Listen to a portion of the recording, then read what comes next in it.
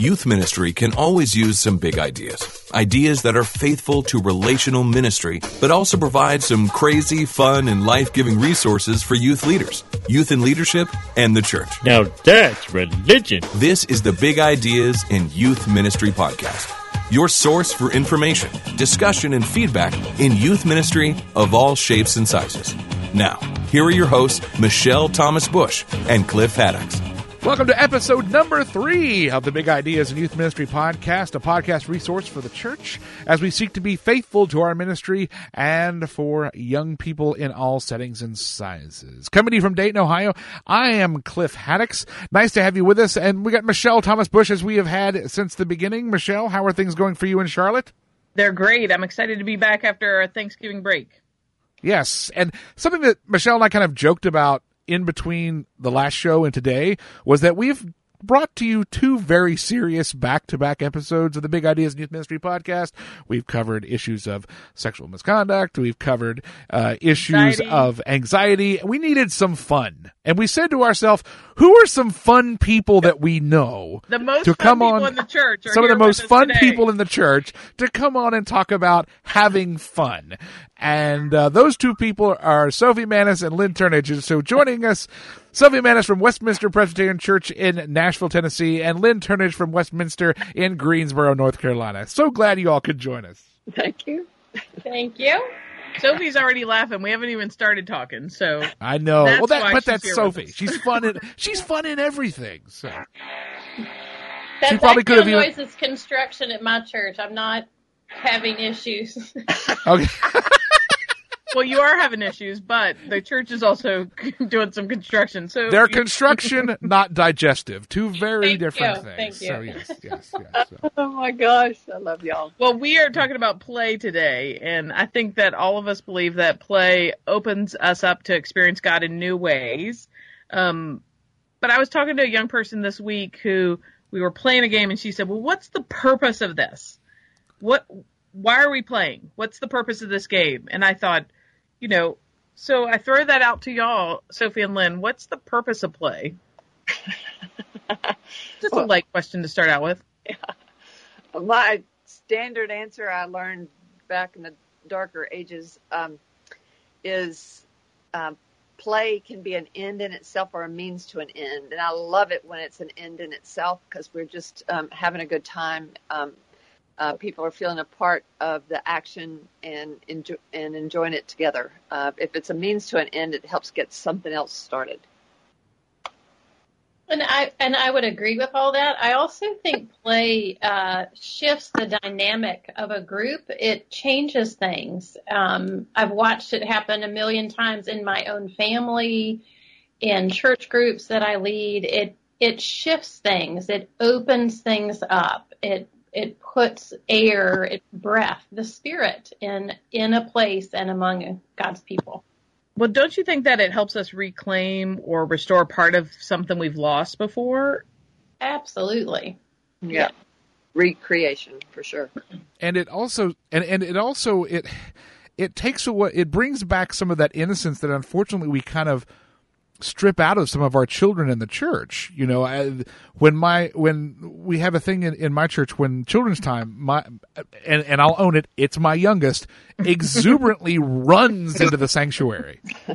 And he wants to play, and he wants to frolic, and he wants to play games as I'm trying to contain it all into a children's message. And everyone's like, we've got to calm these kids down. No. And we get into that. We want our little ones to be grown up too fast and be quiet and sit there and be observant, good Presbyterians in their pews. And we're robbing ourselves of that joy that we should be getting in on too. I wish everyone came running into the sanctuary with such exuberance. Amen. Absolutely. Yeah, they ought to be the model and the witness to the joy that we're supposed to be engaged in. What happens? I do think that the Christian faith is about joy. That's part of what we believe. It's not we shouldn't apologize for finding joy in church. Absolutely. So do you think that families have changed, or children or youth have changed in the way they can play today? Because I've seen that in my young people. Cliff, what about you? I can speak. Now, keep in mind, I roll in some pretty geeky circles, and there is definitely a huge resurgence in gaming in terms of board game play, card game play, and those types of things. That is seeing a huge rebirth. I can speak for myself. I have a media center bureau at home that is full, top to bottom, with board games. Everything from classics to new things that a lot of people probably haven't heard of. When I go to my geek conferences, I went to a whole thing on board gaming, a few months ago, and went to all these different things and people talking about new games. I'd like to have more conversation about that later. Oh, absolutely. We can absolutely. But it's something that we are consciously in our family trying to have more time that we play together. Because my two kids are already learning how to play on their tablets or on mommy's phone. My youngest, who's 3, wants to play games on mommy's phone constantly. And we have to balance that between, okay, well, now we're all going to play together. You're not going to play with your head down. It's different when you play together. Yes, much different. Much different. What about Sophie Lynn? Do you see a difference in how young people play or their ability to play? Go ahead, Sophie. Yeah, I think it's not the norm anymore. I mean, when I was growing up, we would go outside and play with neighborhood kids, and we'd make up our own games or ride our bikes or whatever, and we'd come home when it was dark. If somebody got hurt, we'd go to the nearest house that had a mom home and get a Band-Aid. And maybe not even report it back. Right. It's not. Rub some dirt in it. It's very different now. Children don't go outside and just play on their own. And I think imaginative play is not, that's not a norm for kids. So to ask them, and I'm a big believer that I think we need to bring our imagination to Scripture. And I think one of the ways to practice that is through imaginative play. And I find it definitely stretches adults, and I do think it stretches children to figure out how to bring your imagination to our play. Well, to have unstructured time. Right, to just figure it out. And where they don't say they're bored. Or if they're bored, okay, so what can we do about that together? How can we include everybody and figure it out and have some fun? I find that my young people sometimes will sabotage games because they're bored, Lynn, or because they don't understand. So they sabotage the play time because it's uncomfortable. And maybe it's a little bit vulnerable to play. And so they kind of... You have to give a little bit of yourself to add creativity to something. If you're playing, if it's wide open, like Sophie was saying, just imaginative play. Sometimes it's scary because they're graded on everything, and so they think they have to succeed in whatever it is that they're creating, and that just free play thing goes away earlier and earlier, I'm afraid. Cliff and I have talked about this generation a little bit, and realizing that this younger generation really hesitates offering up anything of themselves freely because they are afraid of not presenting something perfect. And so I wonder if even in games and playtime that happens, that they're afraid to even jump in because what are you looking for? What do you need me to do? What's the purpose? What's the parameters of this? And this generation doesn't speak up until they have exactly what they know they should say, and it's exactly the right thing for the right moment. Right. Yeah, and I think they're it's all that grading stuff. It's all there's some kind of element of competition. I've heard too many times from my girls, well, I don't know what so and so's going to think about it. Well, let's just go have a good time. Well, what if she says that just makes me sad. Yeah, there is a lot more self-consciousness among our young people today. There's also almost a re-education of what does it mean to play a game. Because for many, a game is about competition. Someone's going to win and someone's going to lose. And if I don't want to play if I'm not going to win. and there just an understanding. No, we can enjoy that we're playing a game here. And it's okay to win and lose. Exactly. It okay. Just maybe is a different way of winning and losing. There might be. I love when people play games and the points are, you get 1,383 points for this. Mm-hmm. When you win, and the kids love it. Mm-hmm. They don't realize, in the end, you're not going to know who won or lost. Right. And if you have a fun group of adults usually on the side who are helping figure out how the scoring can be, it can be really random stuff. It doesn't even have to be numbers. Like what? What would you use? Sophie and I were doing a crazy water Olympics. We had Mark Spitz and I can't remember those guys' names now. We gave each team their score by some Olympian's name. Swimmer. Mm-hmm. Yeah. Oh, that's awesome. You win 12. You earn 12 Michael Phelpses. Yes. And yes. You're Michael Phelps. Woohoo! So you just get that. And you're Mark Spitz, and we didn't even give a number. And so by the end of the thing, they're saying, well, who won? We said, we all did. We all had a good time. It was. And we're dying laughing. They're like, wait, what? What if you inside jokes? What if you are Dorothy Hamill? Is that a good thing or? Right. I also think it speaks to the importance of intergenerational play because you get the little ones in there with their natural joy, and you get some people my age in there who are comfortable playing, and some of the folks in the middle loosen up when they have people around them who are willing to be silly and give of themselves, and they figure out, oh, this is safe and it is okay. And I do think whenever we're leading play, I think understanding the trust that we have and that we can break that trust in a moment, or we can continue to build that trust up. So if no one is made if no one's made to feel a fool, then they know this is a safe place for me to give something of myself and it not be perfect. I think that is really important for our kids, and because that has a ripple effect in other things that we do in church. If we keep the trust level high, and they know, we humiliate them immediately in a game, then they're not going to trust us in worship. Absolutely. No. And there are some ways to play that can be very humiliating, and I just don't. I try very hard not to ever do that. Especially when there's construction noise. Yeah. Well, I mean, I think about this is an area of balance that I have always wrestled with, because especially if you're the new director or the new pastor after another has been there, and there's been this history of a game that's always been there, but when you look at it, you're like, oh my goodness. Yeah. This game is awful. Yeah. This game humiliates. This game hurts. Or another one that's a big pet peeve. This game wastes food. Yeah. All of these things. Trying to bring an understanding of healthy play into that we aren't here to all look at the awkward kid and laugh at him because of how this game went. That's not who we are.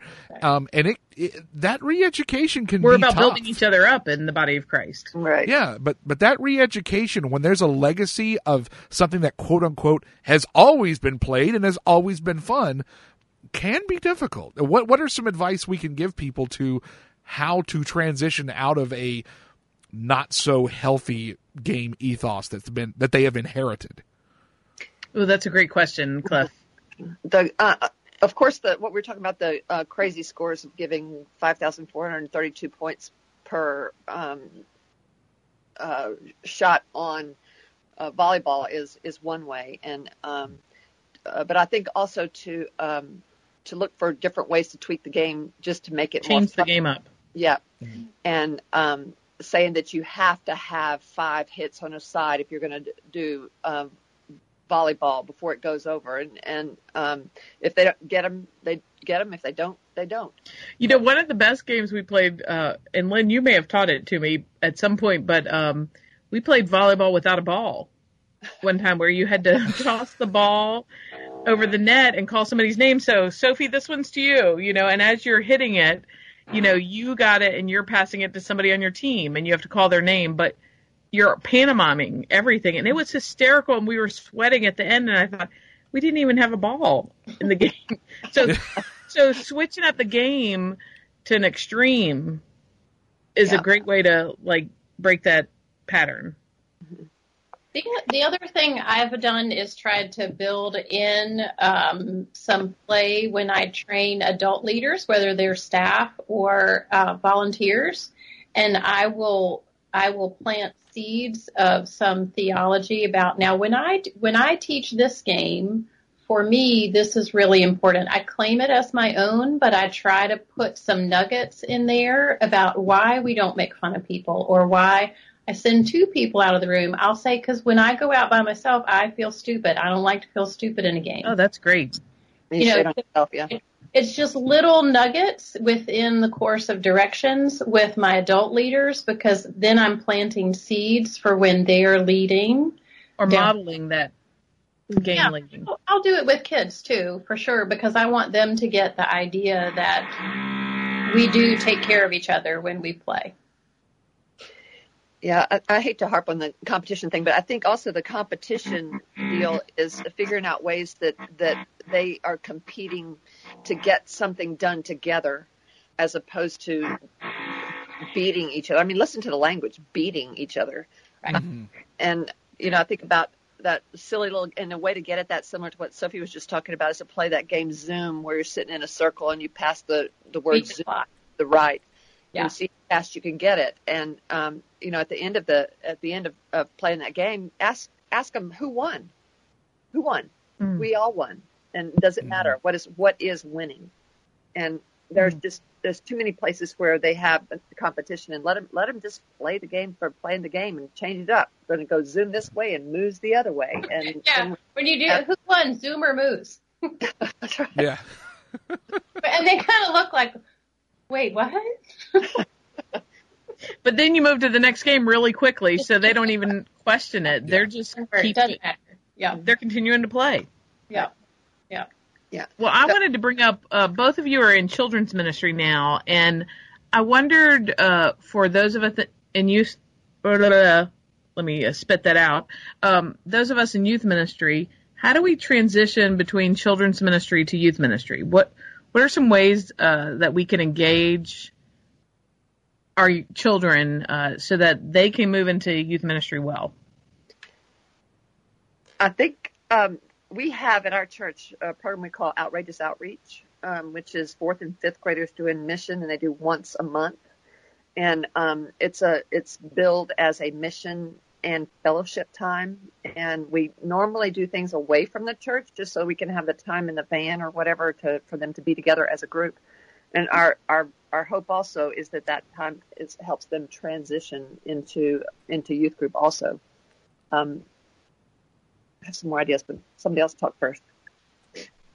We do some simple things like have the youth staff come by Sunday school. For us, it's a little bit different. Ours is 6th grade instead of 5th. And we transition in the middle of the year. So that's great. We transition in January.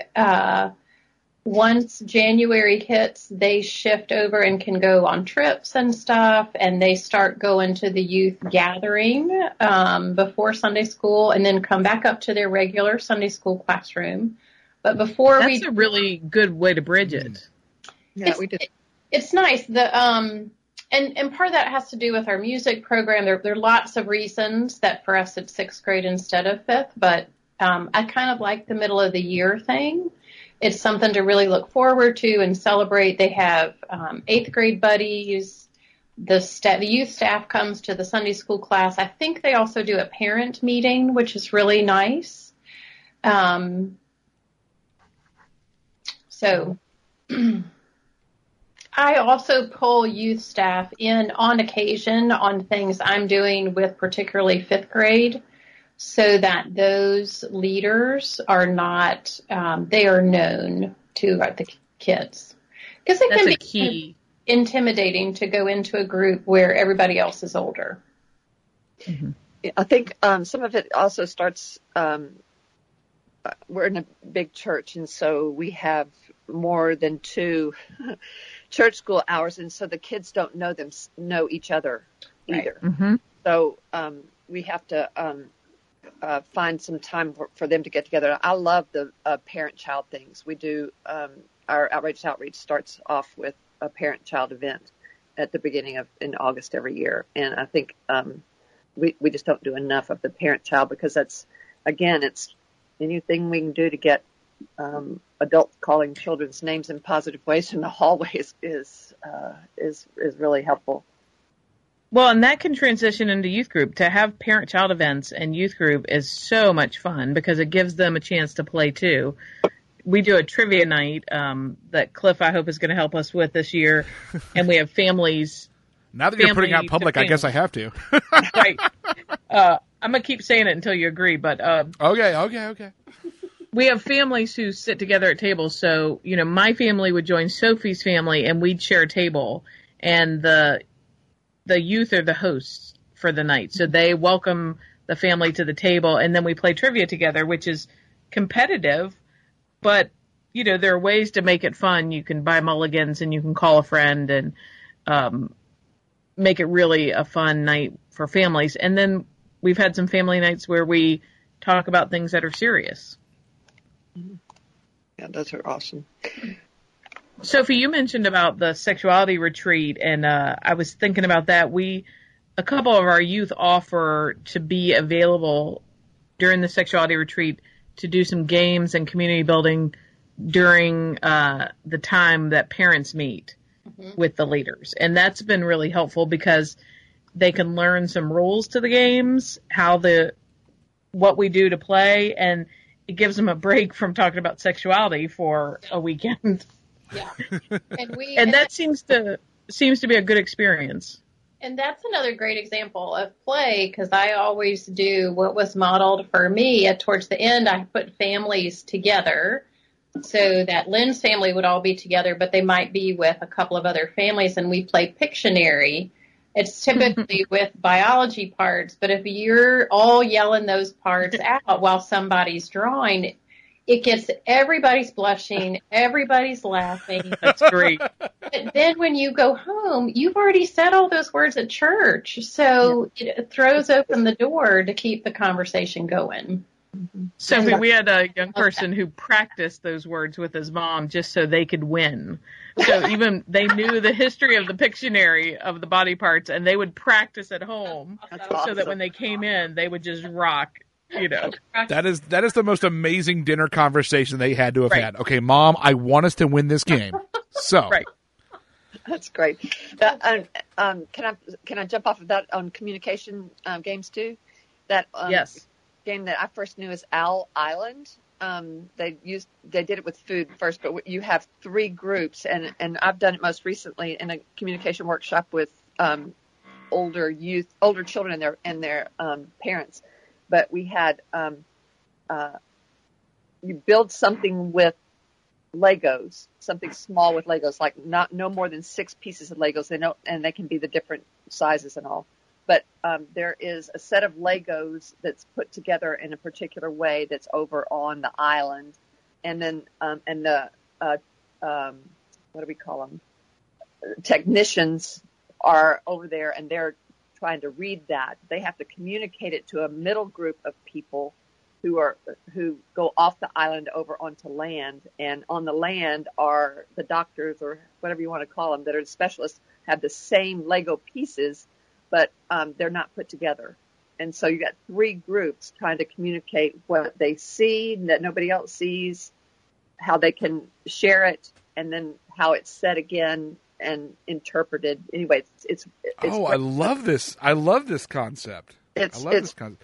Really. Now, do you make certain you spread them out far enough away so that the people on the far ends are not hearing each other? Right. Okay. And the way we've done it most best is we have Dutch doors, and so in our rooms, and so we have over behind the piano is Owl Island, and that's great. Original, and then the middle group can go all over the room, and then the last group is right outside the door on the other side of the Dutch door. And and they can ask questions to each other however they want to do it, but it makes a great parent-child communication time. But it's also got that element of the mission project in it because you're working together, and that helps build community also. That's great. What's your favorite game right now? Do you have a game that you just love and is working really well that, you want to share today? Me? Lynn? I'll go first. I'm going to play this weekend Pin the Heart on the Grinch at our that is great. Festival. I'm just so excited about it. I had to look all over the internet to find the right picture of the Grinch. And there's a couple on, if you do Pinterest, you can Google it that way. But to make it big enough, I found something that I can enlarge. And then we have little felt hearts. They say paper hearts, but we've got felt hearts already made that we're going to use. So that fits our Advent theme that's coming up too. But I also what's your theme? It's just our Advent event where we have our honor cards and alternative giving, and then we also have our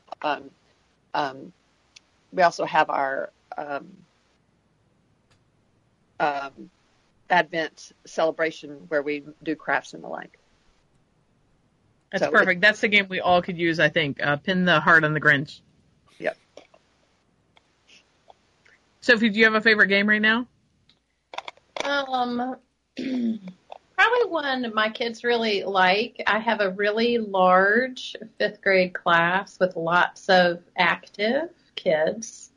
So we play Dead Bug a lot because it's a little chaotic and is a lot of running. What is that? Dead Bug. Okay, so Christy Williams taught me this game. Dead Bug is you split your space and people in half. So, and I have a bunch of yarn balls. You stick them all out in the middle, and you try to. So when the facilitator says go, anybody can grab a yarn ball. If I'm playing against y'all, I have to stay on my side. You have to stay on your side, but I can grab a yarn ball and throw it at you. If you're hit by a yarn ball, you lay on your back with your arms and feet up in the air, and you're a dead bug. Oh, that's great. So if Lynn's on my team, it's like dodgeball. Well, and you've hit Lynn, but I've not been hit yet. I can come tag her and resurrect her. She's not dead anymore. And there's really no way to win that game. It's just running, yelling, falling down, jumping back up. And it's a great way if you need to kind of get some energy out of a group. Right. To do that. And then the other thing you can play with yarn balls in that setup is try to get all the yarn balls on one side. Okay. That's really difficult and doesn't really totally work, but they don't know that. It's just a fun way to get energy out, and then you shift and do something a little calmer, and then a little calmer. And then for that group, if I can get some energy out and have quality 15 minutes of theological conversation, that's so much richer than yelling at them for an hour to behave. Oh, golly. Yeah. Right. I'd rather get them tired and get them puppies in a pile and then have that great conversation. So. That's a great image. Puppies in a pile. Yeah. I have another one that works with elementary. Probably do it with middle school too. But it's a foot relay, and you have 2 lines of kids lying down on their back with their knees bent and their feet flat on the floor. And then the next person is at that person's head, only not touching their head.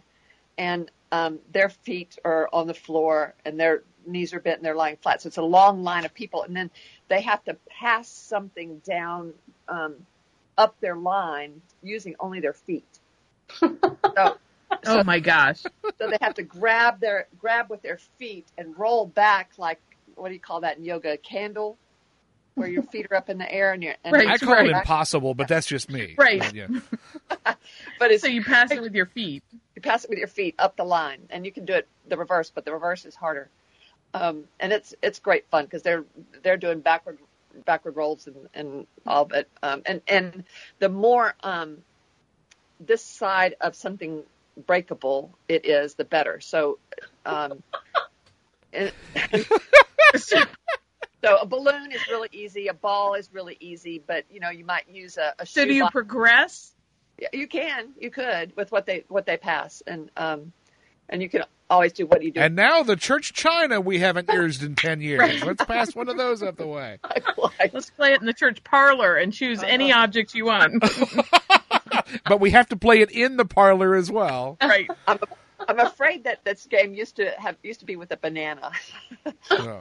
But we don't play with. But that's a great example of how we change things. Yes, it is. Yeah. No, don't do food. Mm-mm. No, don't do Right. that anymore. Well, I was looking up the holiday game book, the Old Ideas book, and they had a great game in it where you have a pan of crushed ice and you fish marbles out with your toes. And I thought that could be really fun. Some big pan or trough or teams, and you have crushed ice in it, and you're hunting marbles. That could be a great Christmas game to go with In the Heart on the Grinch. So, Cliff, you said you went to a gaming conference recently. Is there any cutting-edge board game we need to know about? Well, there's a couple that, and there's a card game that I'll tell it first, but I went to two very interesting panels. We went to them back to back, and it was such a different feel in the room. The first one was the best of cooperative board games, and the other was the most backstab games you can play. Oh. I'm not going to recommend any of the backstabbing games to us because I don't think they would work, mainly because we tried one of them, and my wife looked at me when it was done, and I did win because I was the one willing to backstab, and she said, "Well, we and never you play are this game competitive." again. Let's be I honest. am very competitive. She said, we never play this game again. We're not playing this game again. But especially if you have, now this one's more high school age. But there's a board game called Pandemic. It's only for 4 players. I would put this out for some of your younger, maybe smaller youth groups. It's 4 players, 5 if you get an expansion, but 4. And the goal is to prevent a diseases from taking over the world. Oh, that's great. You each have different roles, and you're playing against the game. You're not playing against each other. You're working together to prevent it from happening. That's a great way to deal with a game. And you can set the difficulty by which cards you put in and take out. But it can be a very hard game to win. That is the frustrating thing. You have to be okay saying, if we lose, it's okay. That we're gonna use our talents, because each player has different abilities, and you have to use them all together to try to to get the diseases cured and try to prevent them from taking over the world. Even on a retreat, that would be great. Oh, yeah. Because you could have 4 or 5 different groups playing the game in different places. Yep. There's another one called Flashpoint. It's also cooperative. You're firefighters fighting a fire inside of a building. So you're working together to accomplish the goal. That's and good. You flip. And all you of flip us are taking notes, by the way. Just okay. I'm making a now, I'm watching everybody. if you're my people, if you're a nerd like me, there is a Harry Potter Battle for Hogwarts cooperative card game. Oh, that sounds good. That someone got for my wife, and it's one of our favorites, and my daughter's learning to play it now, and she's 7. And the way that it works, it's another cooperative card game. And there are 4, you can play up to 4 main roles of either Harry, Ron, Hermione, or Neville. And I love Neville, so I always want to be Neville. And you're working against the Death Eaters and the Dark Arts folks. Now, here's the amazing twist that I love. People say, I'm not good at a complicated game. Perfect. This is the game for you, because here's what they do. They start off with the simplest set of rules and the smallest amount of cards that you're playing with to try to defeat them. And that's, quote-unquote, book 1. And after you defeat the first game, then you take out book 2. And the book 2 villains come in, and book 2 spells come in, and book 2 abilities, and the game gets more complicated with more rules, but you have to gradually beat them to go on to the next one. Ooh, now, let me say, We have not yet got past Goblet of Fire. It's getting hard. It's getting very hard. But it's really cool, especially for someone who's not comfortable with a cooperative card game style. That's so much fun. To start easy and build it up. And again, you're either all winning together or you're all losing together, but you're all having fun. Is it called? And you want to play again, your family wants to play because you still have to get through the Goblet of Fire. Exactly. It's the Harry Potter Battle for Hogwarts game. Nice. But that's also how you teach a game that has a lot of layers. You start with one layer, let everybody get used to it, and SWAT Tag is the game I'm thinking of. And then you add another layer, let everybody play for a little bit, and then you add another layer. You don't pile all the layers on at once. And then again, that's keeping the trust level high, so everybody's having fun and everybody's engaged. I love that. I'm going to order that one. Well, let me ask you. It's a lot of fun. Can I Go ask ahead. about Yeah. What about somebody's recommended to me Forbidden Island and Forbidden Desert board games? As board games? Those are ones I have not played. I've heard them mentioned, but I haven't heard them played. There is, if you want a little bit of competition, let's see. I'm trying to think of some ones that, those are the best cooperative ones I know of. The ones that you're hearing a lot about, a lot of people playing Settlers of Catan. That's a big one that's out there. A lot of people play it. There's I can't find anybody to play. People either love it or hate it. There's not a lot of middle ground for Settlers of Catan. Right. There's what are some other new ones that I really like? A new one that we like is called, and it's kind of an interesting take. I know that Sophie, if I asked her, she could tell me a million different games to play with dice. And you think, oh, another game with dice. No, this is different. The game is called Dice Forge, Forge. And the way it works is you're trying to accumulate points, like in most games. But you're able to use resources that you earn to upgrade your dice, meaning you take the faces off the dice and put new ones on that make them more powerful. And you're always rolling. You're always rolling. You know how a lot of times it's like, okay, some person rolls and it goes to the next person and everybody watches the rolls go around the table. No, you have your set of dice that you have the whole game and that you roll on everybody's turn. But it's all in how you upgrade your dice and your resources to make your dice better. And you're competing over other cards, and you're competing over the card faces. But it's a game that does have some wide swings to it that makes it a lot of fun. Again, this is a competitive game. Someone will win, and 3 people will lose. But it's one of the more interesting new games. I had only seen it for the first time this year when I was at Dragon Con, and we ordered it on the way home because we loved it so much. It's a board. No, it's a board. It's a board-like game. You don't really move around the board. You have a little placard in front of you that you move points across. That you're each keeping track of the points in front of you. And you play a certain set of rounds, and it's whoever accumulated the most points in that amount of time.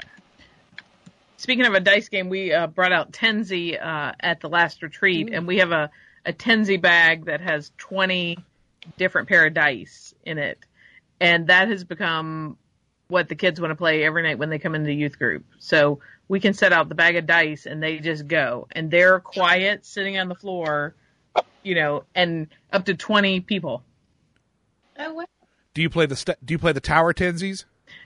We play all different versions. Now you have to just, if they're leading it, but sometimes I'll say, okay, what about when you steal a dice, Tenzi? You could steal from a neighbor when they roll your number. I do like Tenzis too. That's another good one. Yeah.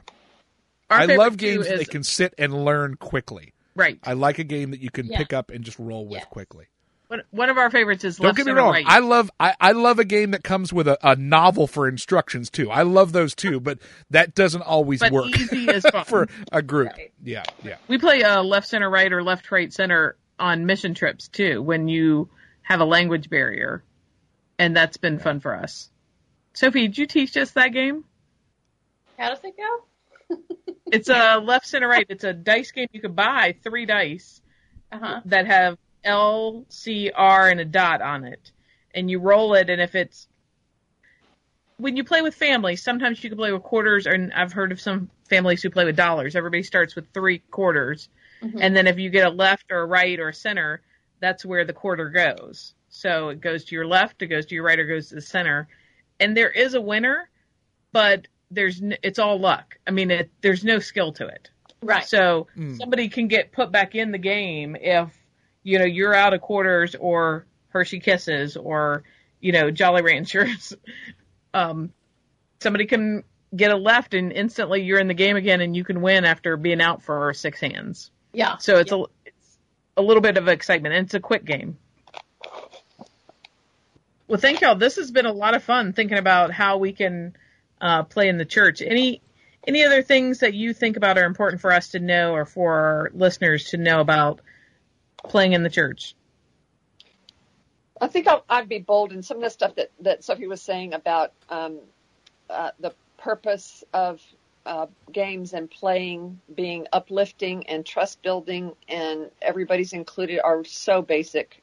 And I'm amazed at how often we still have to, I feel like that was new to me 30 years ago, and that by now everybody would know that you need to play nicer with each other.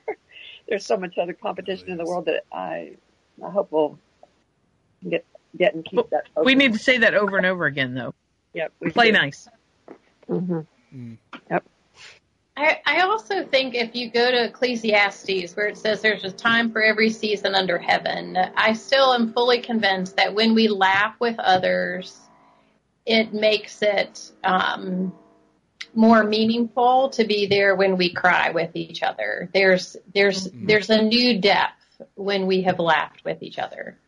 I'm just fully convinced of that. Yeah, I agree. Yeah, great words. Well, I think back that some of my most profound, bonding moments I've had with people, at a conference, is 2:00 in the morning and we're still playing Brain Fry. And just giggling.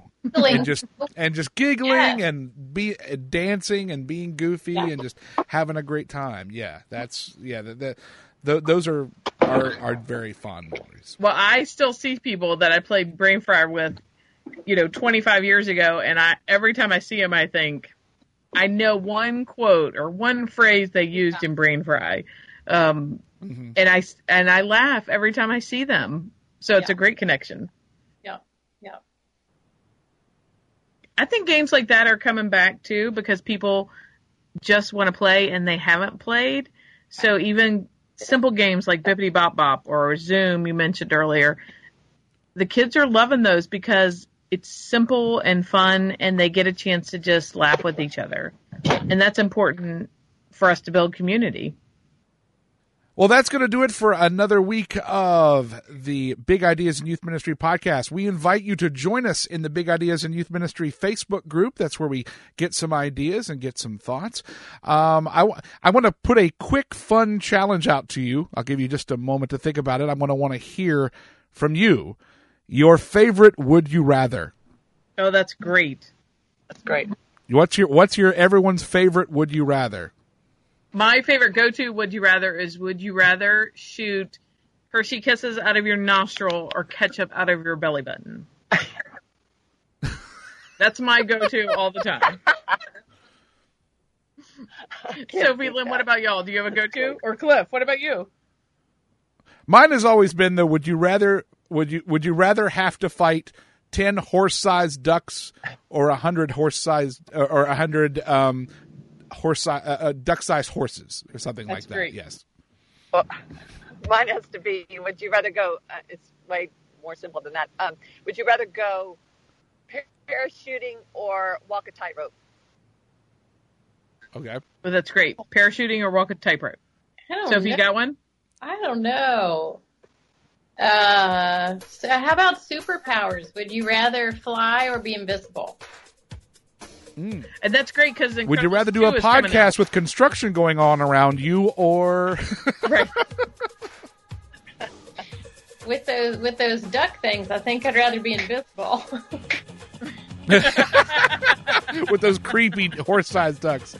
Okay, well, where can everybody find you if they wanted to connect with you or ask you a question about anything that they heard from you today? You can find me on Sophie and Lynn. You're both on Facebook.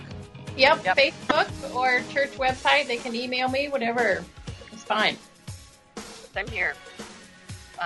Facebook and easiest, fastest way. And I do Messenger on Facebook a lot. You can find me at revmtb@aol.com. Cliff, what about you?